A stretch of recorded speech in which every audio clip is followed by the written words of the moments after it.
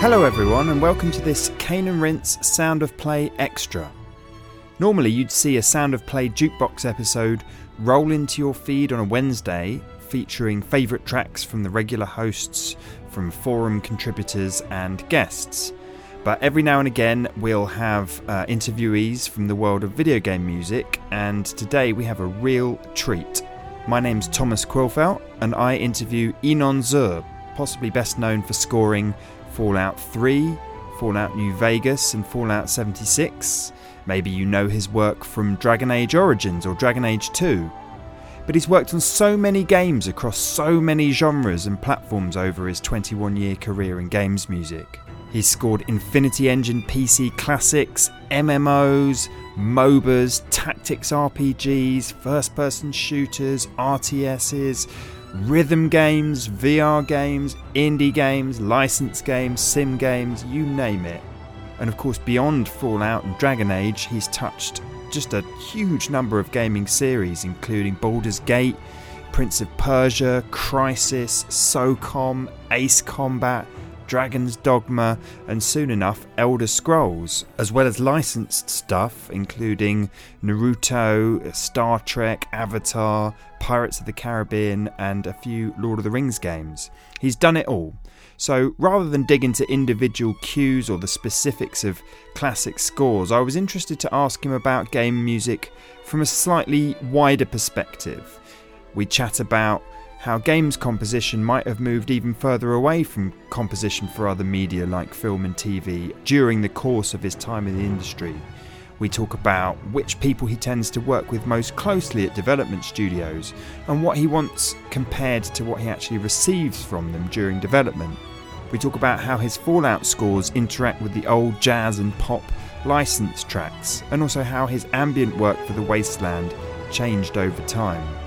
And near the end, we touch on the future of game music in a world where Google Stadia proposes the 1,000-player battle royales. First off, though, we chatted a bit about his upcoming solo album and how that came about. It's great. It's really exciting. I was working on this album for the last, I'd say, 4 years, and there's a lot of work and efforts that were put in this album, and I am very proud of the outcome. Excellent. Is it liberating to kind of be signed as an artist in your own right, and any time, I presume, like, you know, you're working in your composer cave on whatever game it is, and then you have an idea and you're like, that idea is not going to work for this game, but I can stick it in the album ideas folder. No, actually, no, that's not the case. The whole idea from the album was born from actually the songs that I did for Dragon Age. And when I worked on Dragon Age Origins and then Dragon Age 2, I wrote songs, and that was really not typical for games to, you know, especially RPG games, to have songs integrated in them. But it seems like fans really, really liked it. And then I got a lot of requests, hey, why don't you do something like that? We really like to hear more songs. And I said, okay, so let's start. So that was the real starting point. Let's write some, basically, and I called it in the beginning, Songs from the Tavern, you know, because it was basically really, you know, you're going to the tavern on these fantasy worlds, and you're listening to lute and to guitar and to these almost Celtic sounding songs. But then it started to broaden a little bit.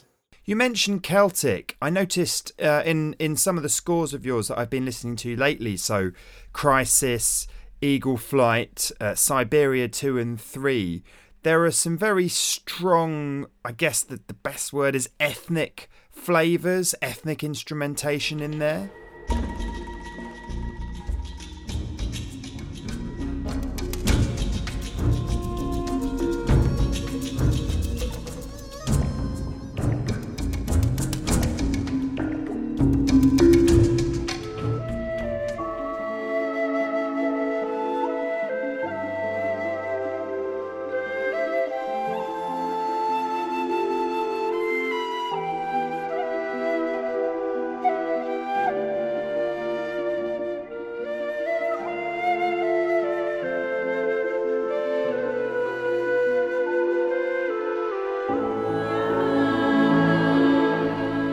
there's normally an interesting vocal in there or woodwind instrument, and obviously you love your percussion and your melodies.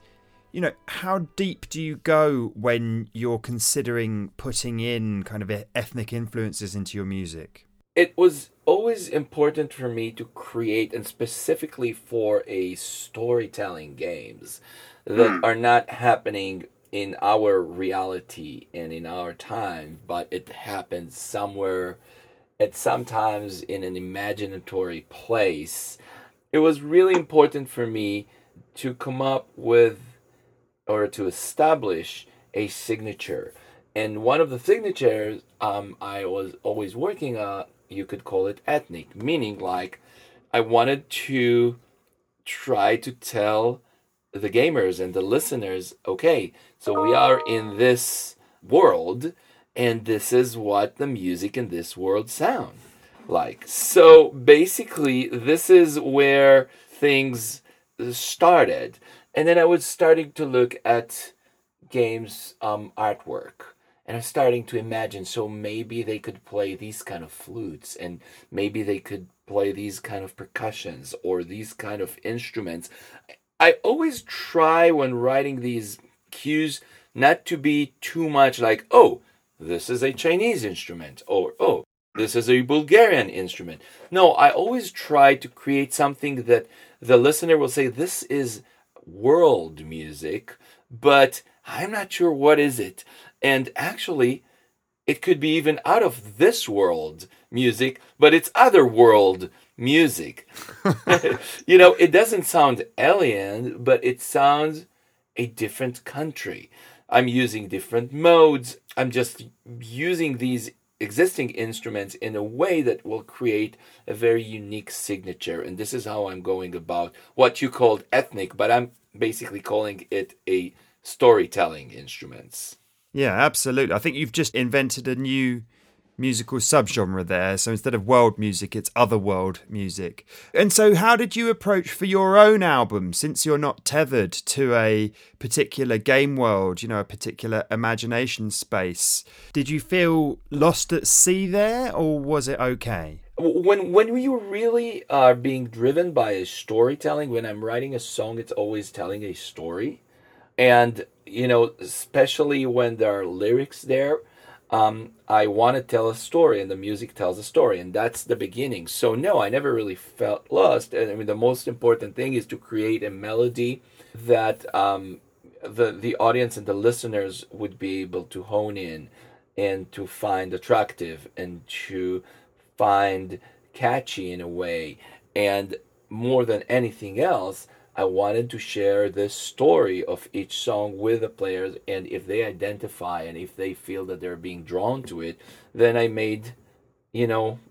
was succeeding in my job. Now, interesting that you're asking, but some of the songs that are in this album actually are made with my own language, like I did during Dragon Age. Yeah, we called it Zurish.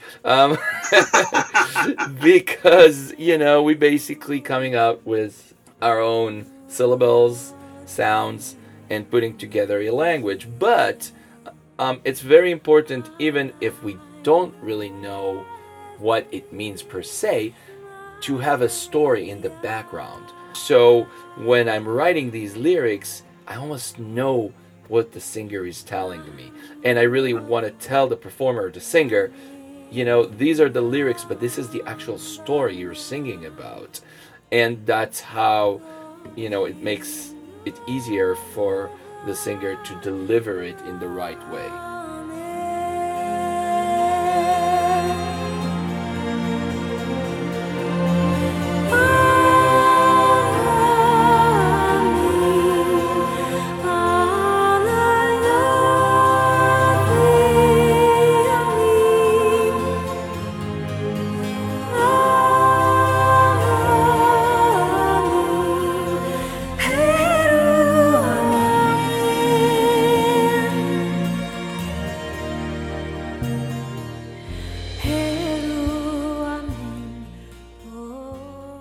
I think fans of your fantasy work, your games work, will be pleased to hear that this new solo material falls within that realm. and they'll recognise names like Tina Guo, who plays on the single. You know, they don't need to worry that this is something completely different from you. No, not at all. In fact, I think that this is basically really paying tribute to all these gamers and players that all these years were very loyal fans. And now it's the time to basically dedicate music only for them, and that has nothing to do with any game, but just the thing that they really like and I like to write as well. I was listening to the excellent BBC Six Music video game music shows. You know, they're brilliantly done, but for me personally, the interviewees are all familiar names that have been championing games music over the last 10 years or so. Yourself, The Flight, Jessica Curry. But I understand that every time a national media outlet like the BBC circles around to games music, they feel like they've got to explain it all over again from the beginning for their audience.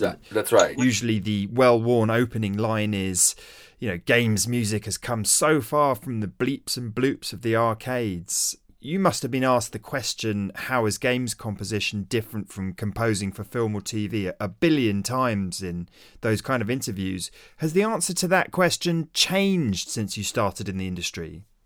I think my understanding of this issue just deepened.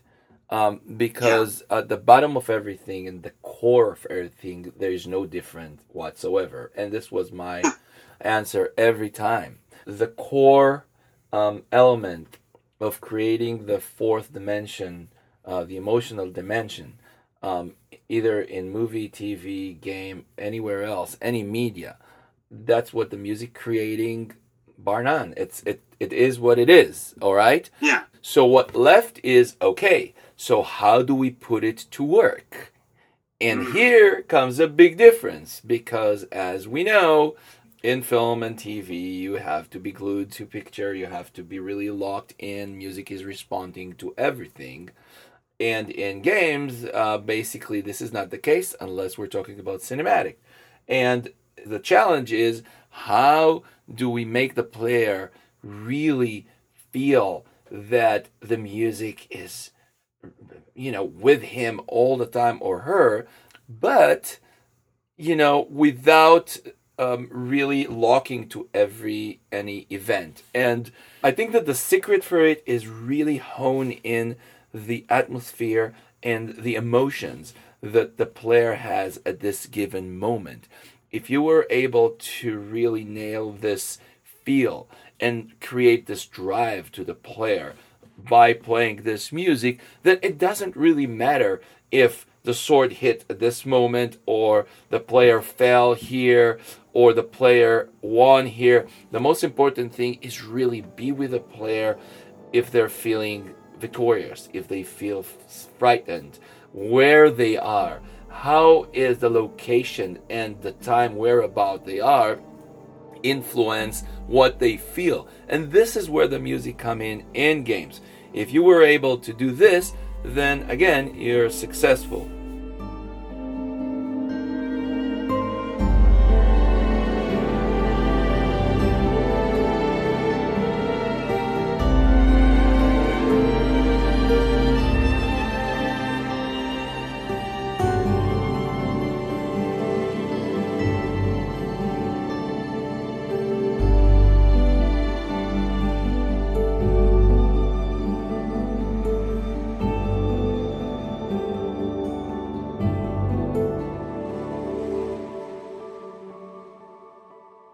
Thinking about Google Stadia's promise of a 1,000-player battle royale, in contrast to a single-player game like Fallout 4 or even a relatively solitary multiplayer experience like Fallout 76, do you look forward to something like a 1,000-player battle royale as a new kind of challenge? Multiplayer game always poses a lot of challenges, and music really, when it comes to so many players that are playing at the same time and conversing between each other and, you know, talking and everything has to be very sort of like a teamwork.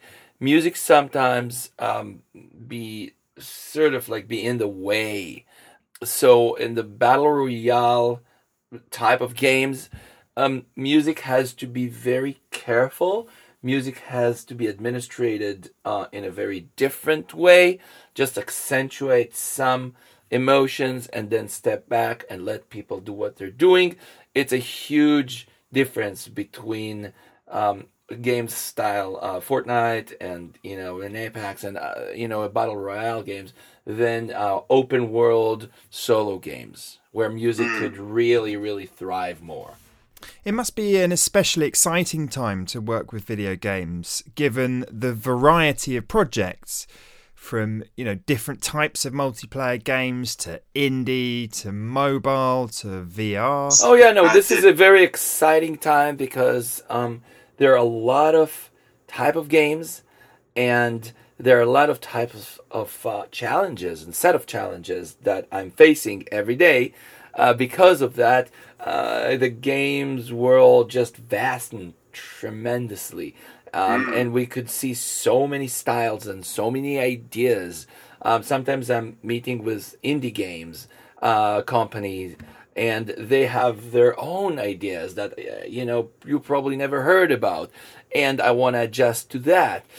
So it's really, really exciting time for a game composer that is really trying to take on an industry that is ever changing, and the pace that it's changing is so fast that you just need to be at the tip of your chair all the time to basically follow, just to see what's happening. Yeah, and you've been a very kind of brave and pioneering composer. The more I think about it, I think suddenly Elder Scrolls Blades is mobile, right? Eagle Flight is VR. Siberia's indie. Fallout's obviously big AAA open world.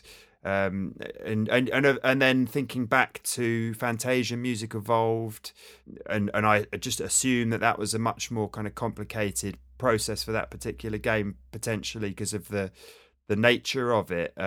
You've really been jumping around, haven't you, in terms of types of project?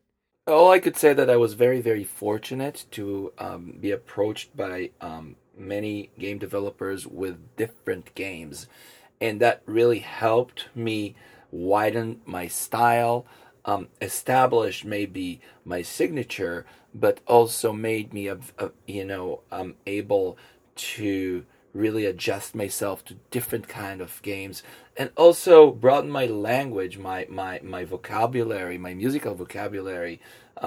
Was just, after doing so many types of games, this is really, really gave me a very, very deep source to go and dig from ideas. Do you ever find yourself having to doing a kind of reference listening holidays, or being like, I'm going to go and study Baroque music for a month or something between projects? I really don't have time for that. However, I really like to choose either a game or a movie and watch it or play it or do whatever I need to do to listen to the music, whether I really like the composer that did it or I'm just curious to know how this is being done. I'm listening to music, but I'm not listening really on purpose. I could just jump on YouTube and, wow, that sounds interesting, let me listen to it. Like everybody else, I do need inspiration, and that basically, sometimes a challenge, because when you're writing all the time, your bag starts to empty up, and then you have to somehow feel it, and it's the story of every composer's life.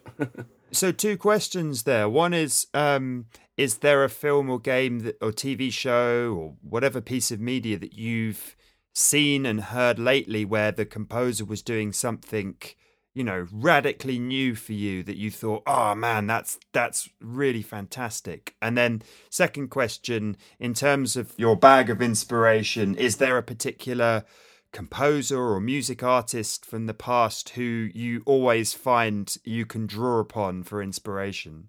Well, it's really changing, and it's also sometimes I need an inspiration for a certain style. So I'll go and search. When I wrote the music for Fantasia Music Evolved, obviously I've listened to a lot of classical music. I really love Prokofiev, Debussy, Ravel, Stravinsky, and these composers really helped me basically develop my sort of like classical musical language.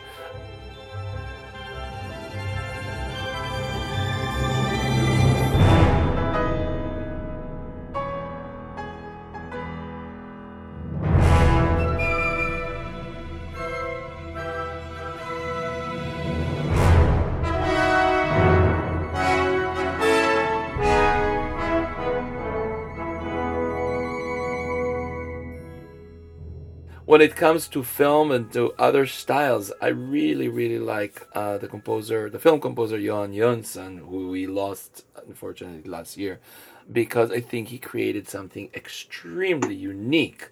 That score after score, I saw what he does, and it's like, wow, this is something really like ear-opening for me.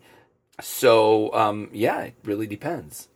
Have you seen Mandy, his last film?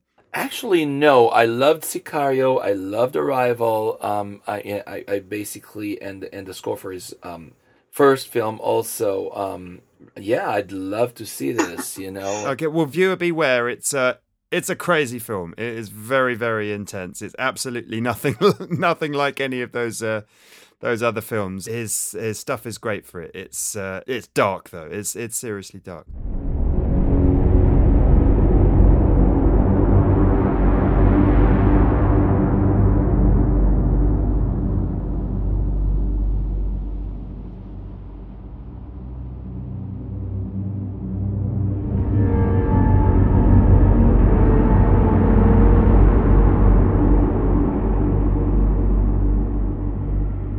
When you're hired to write a game score, especially for a new IP, how much information about the game are you generally given? If it's a totally new IP, I really need to get as much information that I can. The problem is that sometimes this information is not even available because the game is in very early stages. So it poses a challenge. However, it also poses a huge opportunity because I can become part of the people that is actually building the signature for this game. And I really love this process because if they say, well, this is the idea behind the game, this is the storyline behind the game, we don't have any details, but this is where you are, then for me it's an amazing opportunity to start really something afresh and not being like really influenced but some stuff that is already in the game, and it sort of like gravitates toward this film or this video game, but it's something totally new because they don't really have any details. And then we could really start something new. So I love it, yes. In those situations in the past, have you found yourself kind of latching onto a particular person at the developer? Like, for instance, I don't know, the artistic director or something.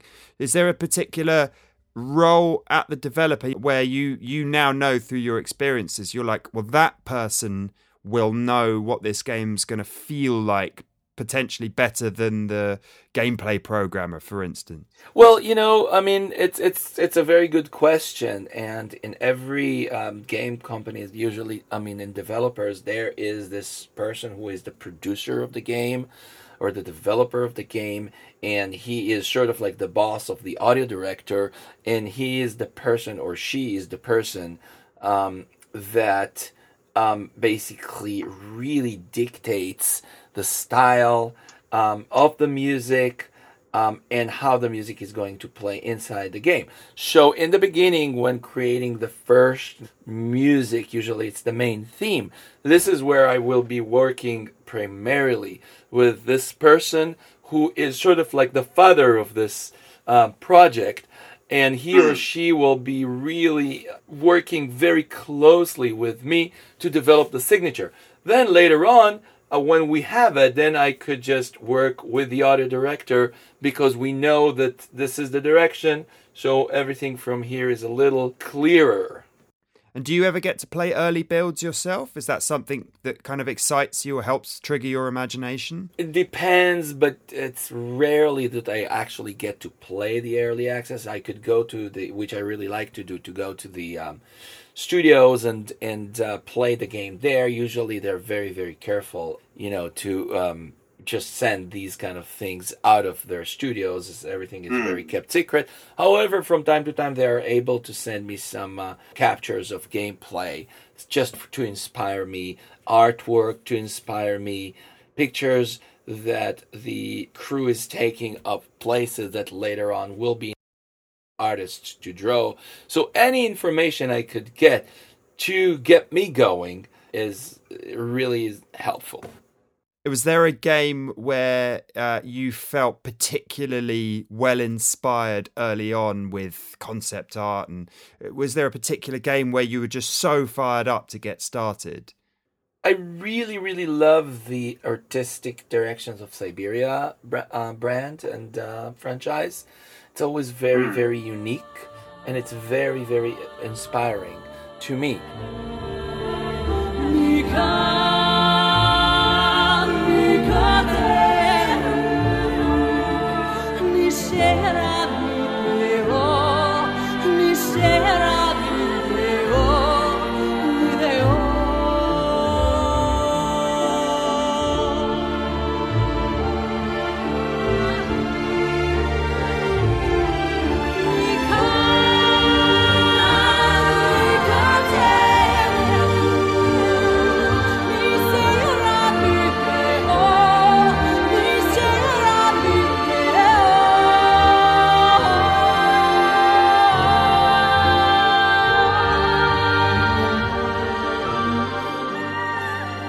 I think that Fallout always had a lot of inspiration for me to give, just because of this situation that people are in and how they're basically coping with this. This has also presented a lot of great inspiration and challenge for me.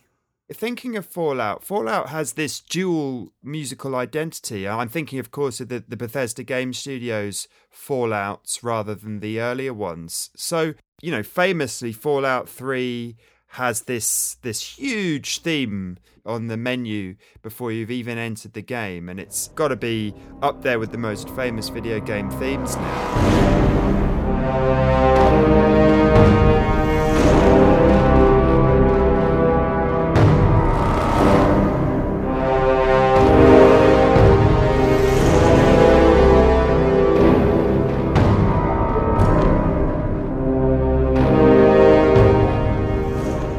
And then on the other hand, you've got these 30s and 40s kind of vintage jazz and pop songs, which give this kind of ironic counterpoint, this sort of jaunty, happy thing in this horrible place. That civilization is a thing for me to see.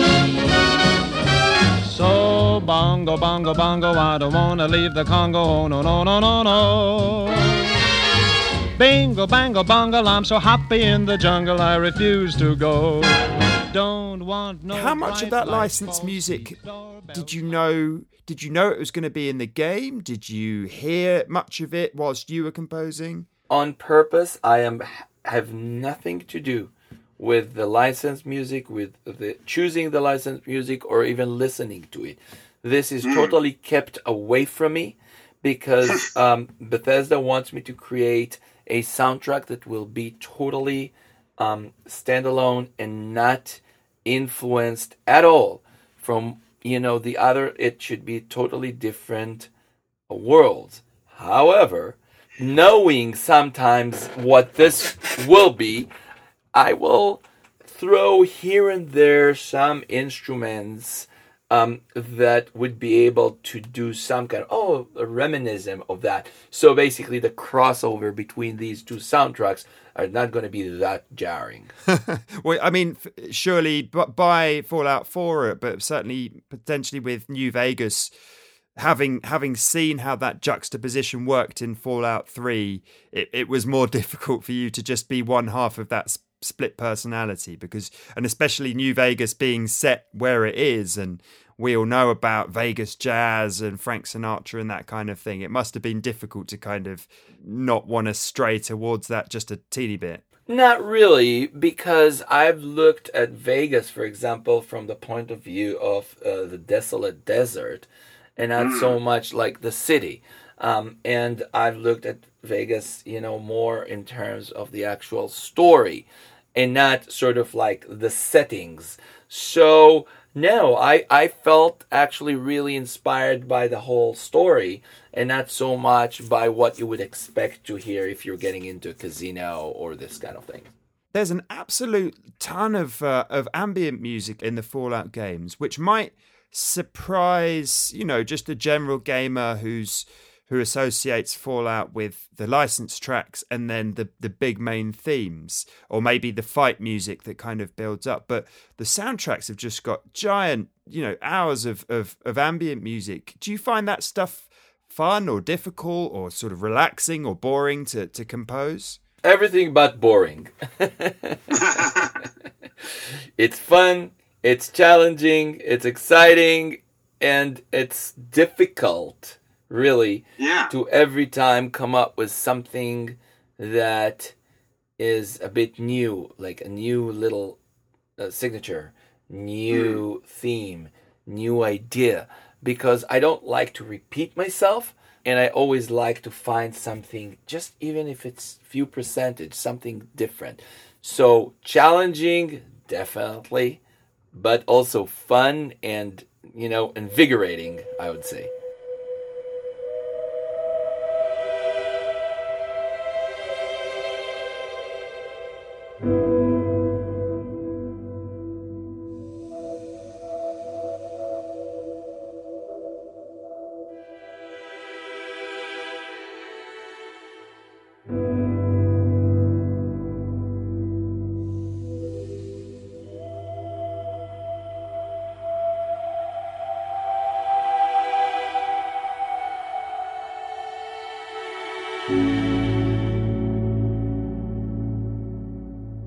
Of course, in video games, ambient music, it passes people by, but there's so much skill involved in doing it well. There's so many deserts in gaming. There's so many abandoned buildings. This is a challenge in open world games, but Fallout actually went through a pretty big transition since Fallout 1 until Fallout 76, and the music, when we're moving from game to game to game, is more gravitating, because in the beginning it was totally like ambient sound design-ish stuff, nothing really, really memorable, just something that plays the atmosphere, and that continued throughout Fallout. When I did Fallout Tactics, this is pretty much what I did, but I've started to, insert some of like more of ethnic weird elements. And then came Fallout 3, which is the first time in the Fallout franchise that a main theme was introduced. The main theme that everybody knows from Fallout actually was introduced only during Fallout 3. But this was the beginning of the transition of the music from Fallout, and we started basically to veer away from only background ambient music to music that is a little bit more melodic, more harmonic, and more memorable, and more built like a song with structures and everything. We kept on developing that throughout Fallout Vegas and Fallout 4, and it sort of like matured during Fallout 76, that the cues there are almost sort of like songs on their own, with melodic content and harmonic structure and rhythmic structure. So, it definitely moved in this direction. Yeah, and I found Fallout 76 to be a very pleasant listen. Certainly quite a lot of the tracks are very tuneful and relaxing, I guess, certainly compared to some of the darker ambient stuff I've listened to of yours from previous Fallout soundtracks. Fallout 76 is more about camaraderie, about hope, about building and rebuilding, and that's why we created this kind of musical identity.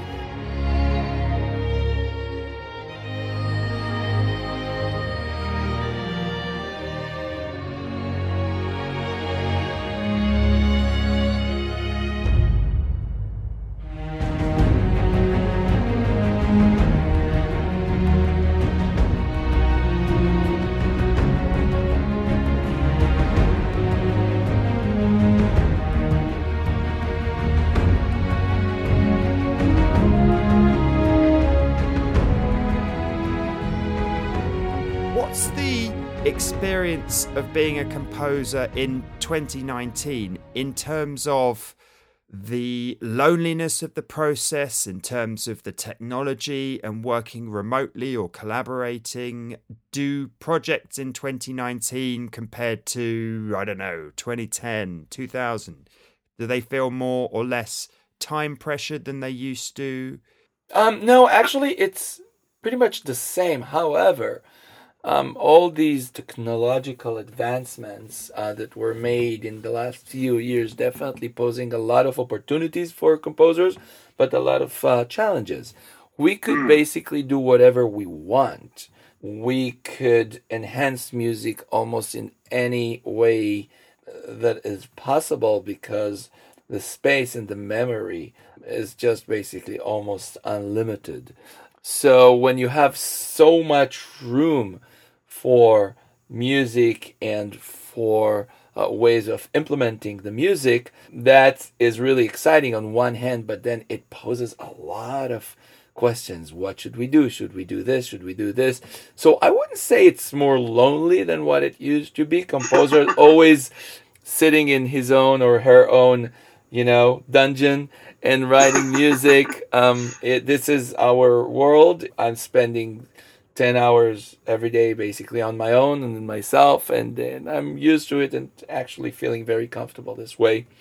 But since there are so many new style of games, you need to develop a whole new set of skills to deal with all of that. As far as pressure, I don't feel that I'm being pressured more in terms of timelines and everything. I'm pretty fast when I'm composing. And also developers understand that an artist needs some time to develop something that will be mature and will be really finessed. So there are lots of things that actually were not changed throughout all this 21 years that I'm working in the industry, except of everything got deeper. Everything got more complicated. Everything got more exciting. And the opportunities today are just immense. And as I told you before, it's a very exciting time for video game composer.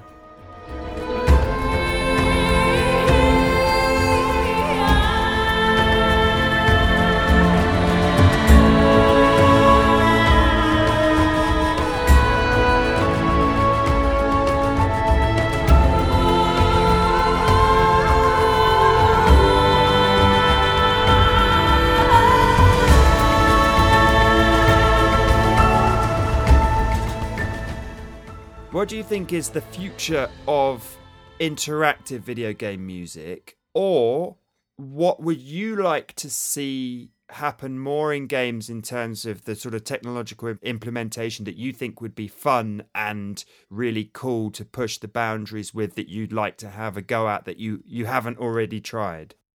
My thinking is this.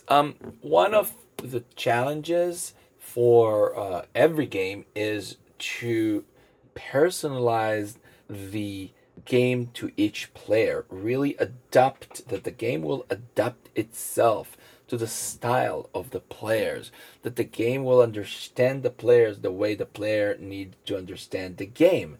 We're talking a very, very advanced notion, but still, we believe that if we would be able to make every gamer feel that this game was created only for him or for her, that will make the experience of gaming really, really, really different and exciting.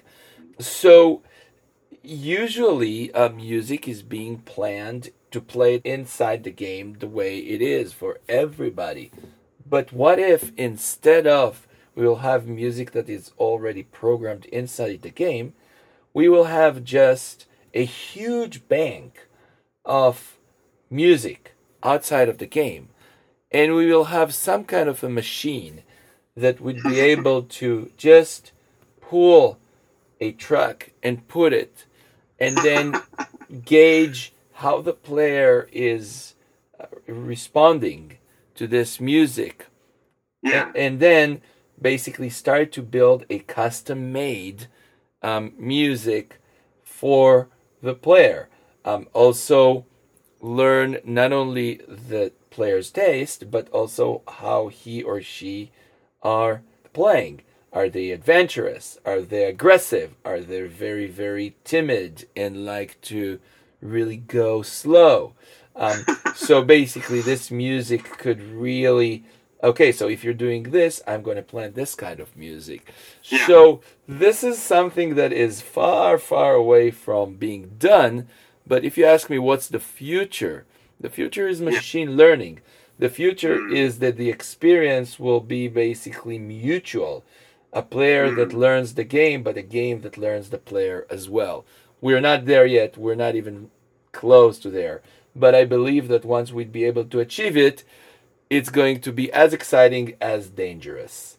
So that sounds such a good idea. It sounds like a game idea in its own right, like a prototype idea to really mess with players on the one hand. Or like you ask the gamer at the beginning, is like, do you like metal or do you like Brian Eno? And depending on their answer, it sort of guides the music down one path or the other. I don't believe that we're talking about such a vast difference inside the music. I believe that game has to have a score that really identified with the game.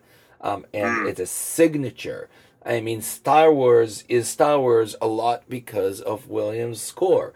We don't want to put different music on Star Wars because it belongs to the experience. However, what if we have a lot of variations in this style? What if we have a lot of different pace in styles? So this is what I'm really looking, and I think that if it could be achieved, it's going to be amazing. Not that, if you like heavy metal, here is some heavy metal songs for you. No, this is definitely not what I mean, because this could be done now. Every player could just turn up the music and just, play Guns N' Roses. No problem, okay? But this is not what I'm talking about. What I'm talking about is doing all this machine learning without hampering and changing the actual style of the game. And this is the real challenge. Yeah, and potentially, presumably, not telling the player. No. The machine is going to do it on its own. The player will just feel that, wow, I really feel that this is special. I mean, I really feel that I feel connected. And they will never know exactly what makes them feel connected to this, but we will know. That sounds absolutely brilliant. Well, Inon, thank you very, very much for your time. I really hope that the album does well and that lots of people check it out. I hope you have a lovely day and whatever you're working on next goes really well too. Thank you so much, Thomas. Very good questions, and I hope to chat with you soon. So that was my interview with Inon Zur.